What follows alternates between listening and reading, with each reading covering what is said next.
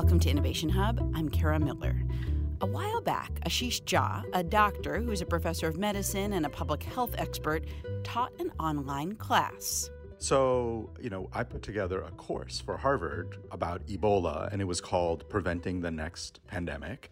That was about 2 years ago. Jha says he's not in any way clairvoyant, though at the time, he and his colleagues in public health all believed a new pandemic was likely to arrive in the coming decades. And they knew, or at least predicted, quite a bit more than that.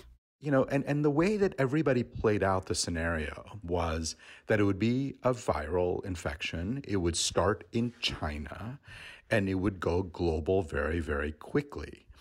Exactly as this has played out. Now, most of us thought it would be an influenza virus and not a coronavirus, so that's different. And, some of the specifics are a little bit different. But this one is playing out more or less the way I think almost every expert who looks at pandemics and thinks about pandemics expected it to play out. Why did they expect it to play out that way? Well, Jha, who's the director of the Harvard Global Health Institute, says there are a few reasons. First, you've got people increasingly getting into animal habitats. And that's how this coronavirus started. It made the leap from animals to humans. Second, climate change has meant that animals have wandered further from the spots that have traditionally been their homes, though it's not clear if or how much that played a role in the current pandemic. And then there's China. Yes, it's a country with lots of people packed closely together, but that's true of many places around the world. There are a lot of interactions between humans and animals that are different in terms of the types of diets. And we actually worried a lot about bird flu because of wet markets and kind of the way chickens and other animals are dealt with in parts of China. And we thought that that's probably going to be the source of, some bird flu jumping from birds to humans. That was the scenario that everybody worried about. Fortunately, when public health experts worried about the pandemic around the corner, they had a plan for dealing with it. Pandemics are nothing new, and they've been extensively studied. Governments would mobilize, scientists would create tests and then therapies and vaccines. There would be extensive testing of individuals and isolation of those who are infected. And then, at some point, either a vaccine or a therapy would come through, and you wouldn't need to isolate people anymore. Jha calls it Public Health 101. That was the game plan. That was the game plan that everybody had practiced and thought about. And that's the game plan that has not been executed super effectively. One of the missteps in the U.S., of course, was testing and the fact that after we got off to a slow start, Americans were promised that lots and lots of test kits were on their way. 2,500 kits, including tests, has gone out this week. That's roughly 1.5 million. A test that will be available this week. We'll continue to build on that number. And what that did was that actually harmed us further because local labs, state labs, private companies basically said, oh, okay, the federal government has this solved. We don't have to work on it. And then it became apparent to everybody a week later that there were no million test kits. It didn't exist. There wasn't there. No, it wasn't being shipped. No one was getting any. And so then everybody started working on it. Now, Jha says there's a chance to get back on track. We do not have to shut down life for months and months. Look, we're so far behind right now that we've got to find a way to reset with this virus. The way you reset is you shut everything down for a period of time. What is that period of time? I don't know, 2 to 4 weeks, 2 weeks, 3 weeks, but really shut it down. Like none of this spring break partying in Florida, like really stop it. And then at that point, because of the natural history of the virus and how long people are infected, things will really slow down. The infection rates will really come to a grinding halt. Not forever, but enough that you can start relaxing controls. Then a new plan has to kick in, the reset plan. So what's it going to take to allow people to get back to work, to go out to restaurants, and still keep coronavirus in check? Well, we'll get to that. But first, it's worth thinking about what sort of pandemic this is. The Black Death, the bubonic plague, killed something like a third of Europeans in the 1300s. Death rates for COVID-19 are more in the range of 1% to 3%, depending on what kind of data you're using. So how does what we're living through compare to what the world has seen? So, it is hard to go back to comparing this to, let's say, a pandemic from 500 years ago where, right, there were pandemics that wiped out a third of the population. Right. So the way I look at it is, okay, the most recent pandemic we had was the swine flu pandemic of 2009. We didn't shut down society. We didn't panic in this way. Not that we should be panicking now, but we didn't take it quite as seriously. And that's because the mortality rate from the swine flu ended up being about 0.02%. So my best guess is that this pandemic will kill 50 times as many people as the swine flu did. And even a 1% mortality, and by the way, anyone who tells you they know exactly what the case fatality rate from this pandemic is, I think they're making it up. We don't know, but we have a range. Right.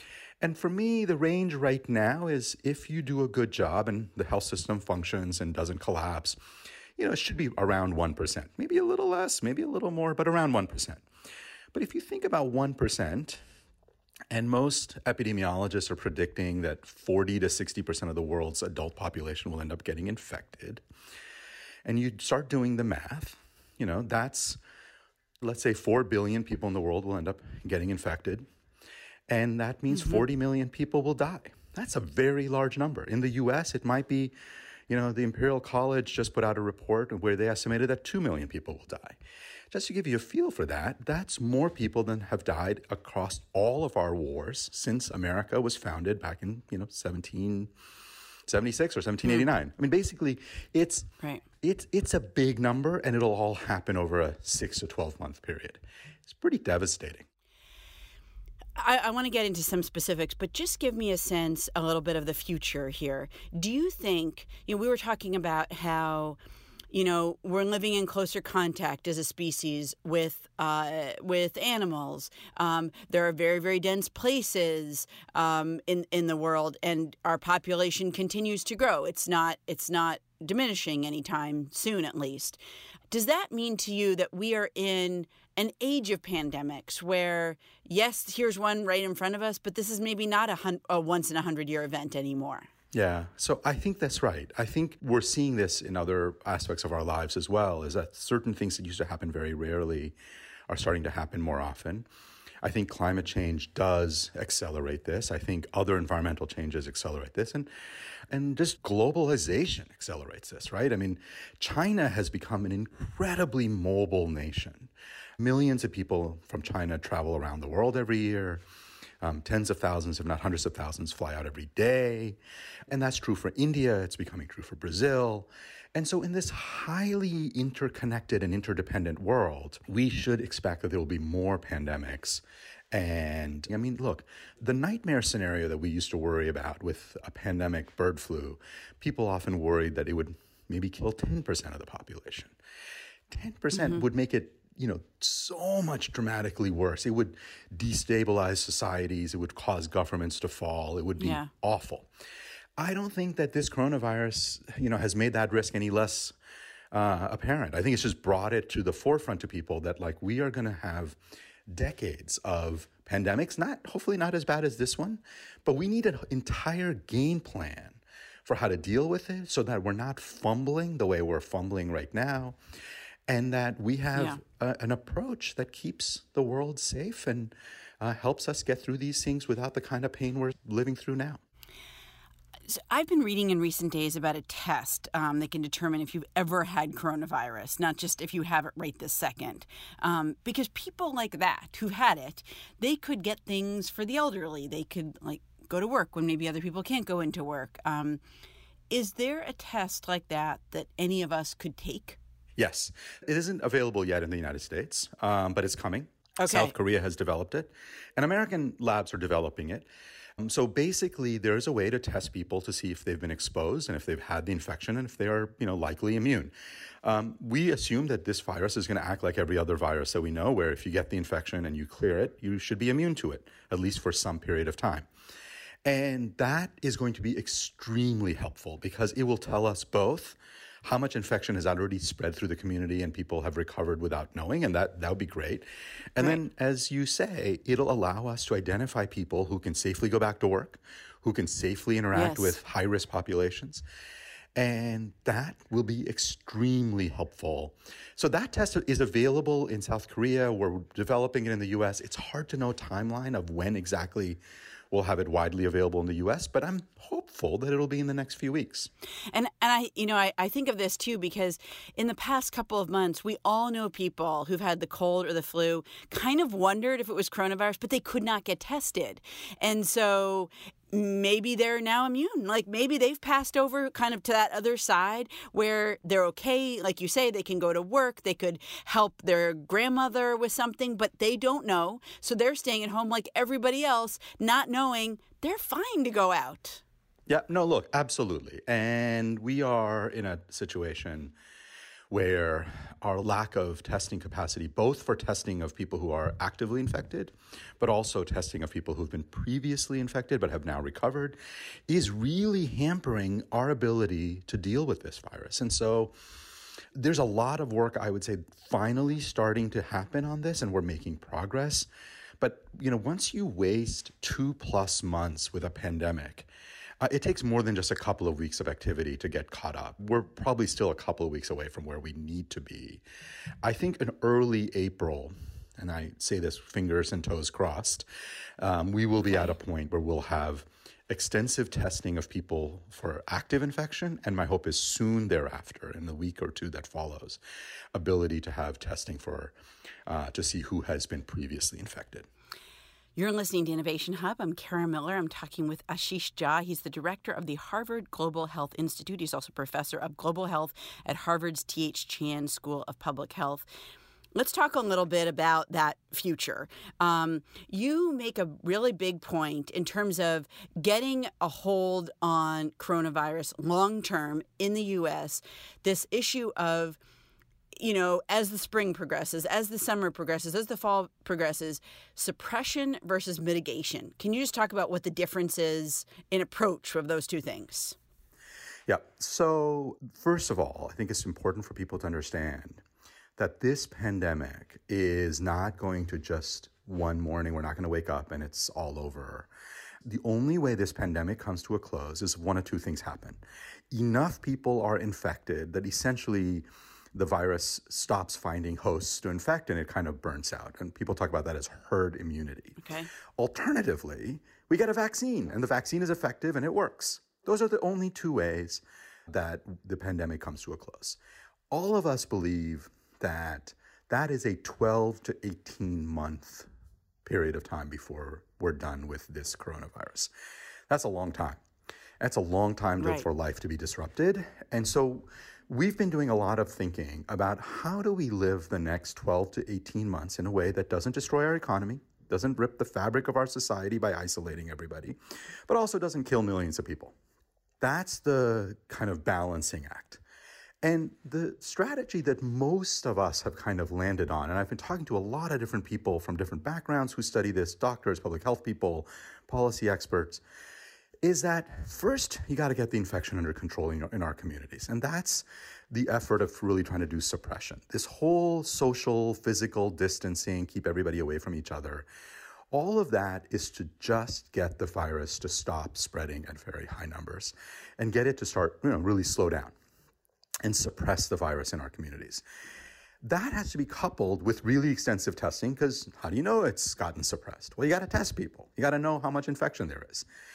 Once we have that, then we can start relaxing some of the controls. People can maybe go back to work. Maybe we can have kids go back to school. Maybe we won't have baseball games with 50,000 people crowded into a stadium, but maybe we can open up some restaurants and bars and have some amount of activity and normalcy in our life. But if we're doing that, we've got to be doing extensive ongoing testing to make sure that that isn't causing a spike in infections. Because if we get a spike, our hospitals will get overwhelmed and people will start dying quickly.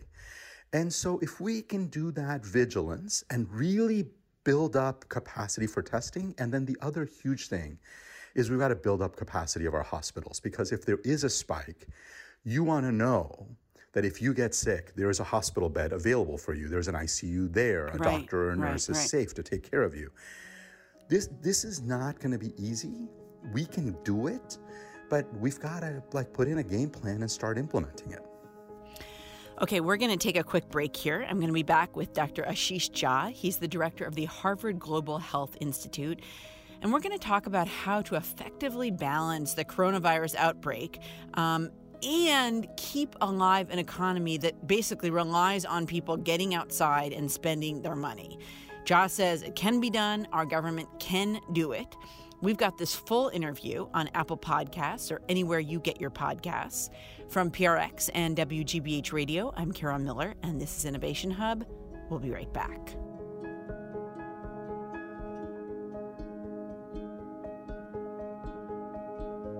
Welcome back to Innovation Hub. I'm Kara Miller. I'm talking with Dr. Ashish Jha. He's a professor of medicine at Harvard Medical School, and he's the director of the Harvard Global Health Institute.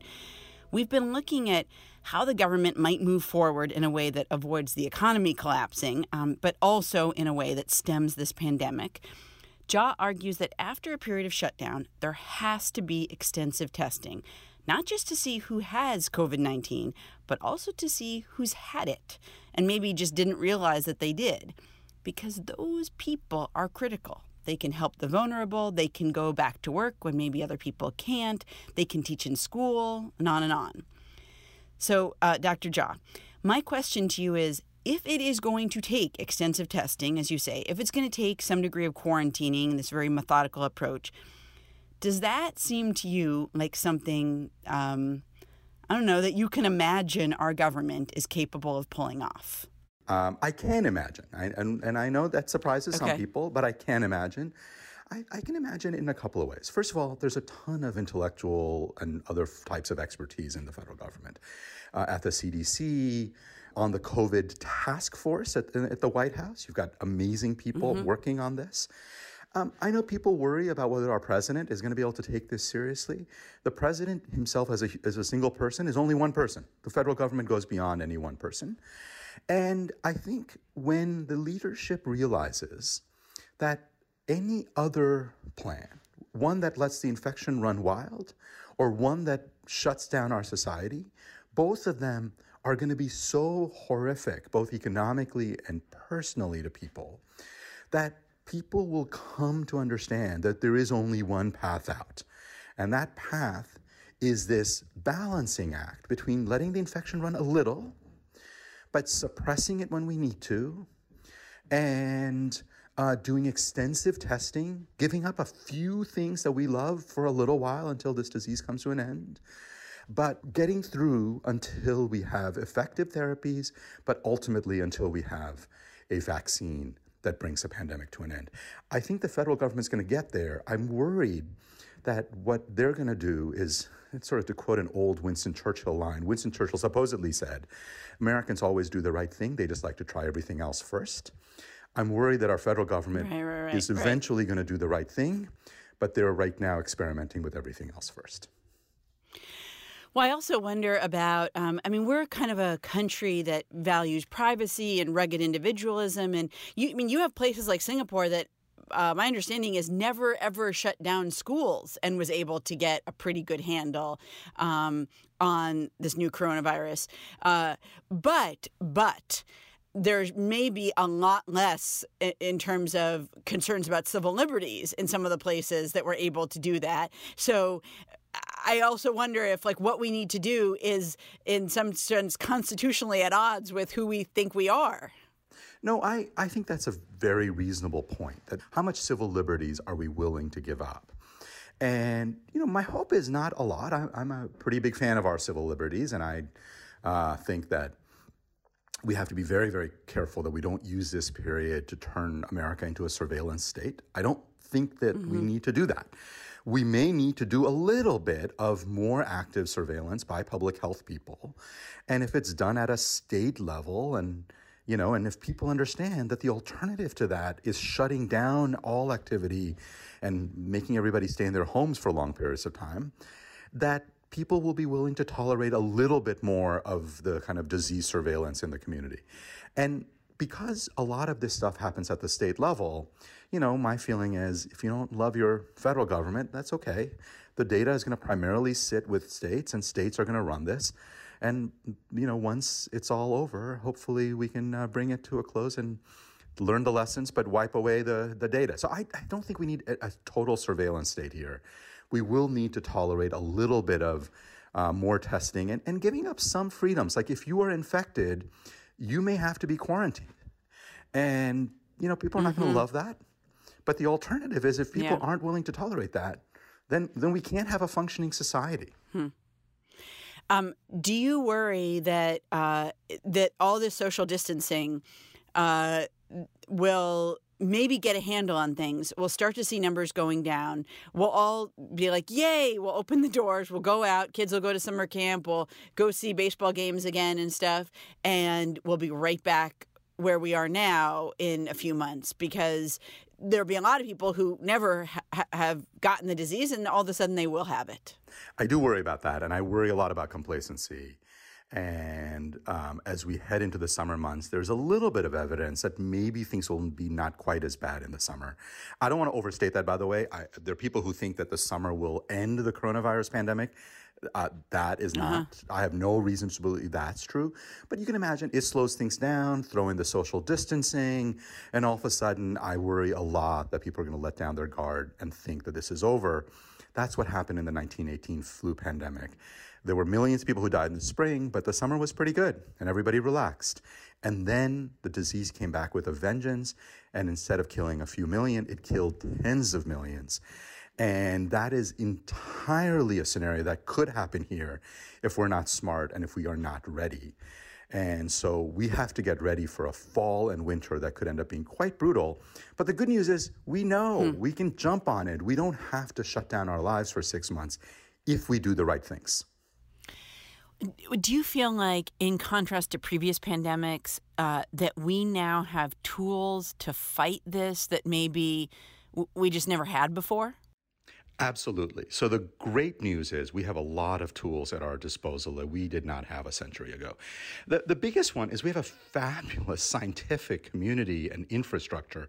I mean, to think about this, the first time anybody outside of China even became aware this virus existed, or this infection existed, we didn't know it was a virus, was December 31st, 2019. So basically the beginning of this year, end of last year. Within 2 weeks, we had the virus identified. Within a week, we had the virus sequenced. Within a week, we had tests that could identify the virus. It has been phenomenal. 2 months later, we have phase 1 trials of the vaccine. So I think the scientific community has been just nothing short of extraordinary. It is giving us a lot of tools that will help us.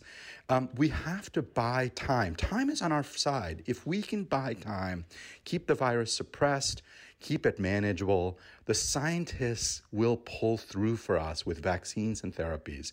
Those were not available 100 years ago or any time in the past the way they are now. This is kind of a big picture question, but a while back, before this happened, I had a conversation with Dr. Peter Bach from Memorial Sloan Kettering, and he talked a little bit about how we spend a lot of money on drugs that treat very often not many people, and we tend to ignore sort of much bigger picture issues, diabetes and heart disease and deaths of despair and everything. And as I've seen the response to this novel coronavirus unfold, I can't help thinking sometimes about the millions of people, the millions of children whose lives, let's say they never get this, or they get it, but it's not a big deal. But nevertheless, because of what's happened economically, their lives will be forever changed, like the trajectory of that life, because their parent doesn't have a job anymore, or they can't eat properly or something, will never be the same as it was going to be. And I just think, like, how, in your mind, do you think about public health, right? Public health. How do you balance, like, the sort of immediate issue of surge cases in hospitals and this long-term issue of, let's call it deaths or lives of despair? Yes. No, it's a fabulous question. And I think my opinion is this is a false dichotomy, and let me lay out why. Okay. If you let the disease, let's say we can't tolerate an economic shutdown because of all the effects that it's going to have on people's lives, and we're just going to let this disease run. When we start having tens of thousands of people dying every day and our entire healthcare system brought to a standstill, and you can't get a hospital bed if you have a heart attack or a stroke or in a car accident, and doctors and nurses are getting infected and dying, let me tell you, the economy will grind to a halt in that case too. Yeah. So that's this idea of where it's your money or your life. I don't see it that way. I see in either scenario, if we shut everything down for 18 months, it'll destroy our economy, and that will have massive effects on people's lives. If we let everything run, it will kill lots of people and then shut down our economy and have massive effects on people's lives. So those are, to me, neither of them is a particularly appetizing approach. So I think there's got to be a middle ground. And listen, the issues around economic effects, unemployment, the effects it's going to have on kids and others and young adults who are just graduating high school and college and going into an economy. Right. Those to me are real. But to me, those are fixable. That's where you need strong economic stimulus. We need to help people get through this period. We need to invest in helping those people get their lives back. We need to think about all the kids who are not getting enough nutrition and getting mediocre education because they're trying to get it from home, often in chaotic situations. And we say, what are we going to do to invest in those kids 9 or 12 or 18 months from now? Those, to me, are not ideal, but they're largely fixable if we decide it's super important that we do it. We're never bringing back the millions of people who will die if we don't take this approach. So I see it as we have two sets of bad choices. A third path is tolerable, and we can do it, and we can get through it. And the costs of that third path are fixable with money. And I know that money doesn't grow on trees, but we're a pretty wealthy country, and we can help make people whole to some extent. I don't want to make it seem like it'll all be fine and dandy as though nothing ever happened. But I do think we can make a lot of that back for people. But we can't bring people back who are going to otherwise die if we let this infection run rampant. Ashish Jha is the director of the Harvard Global Health Institute. Thank you so much for your time. It's been my pleasure. Thanks for having me.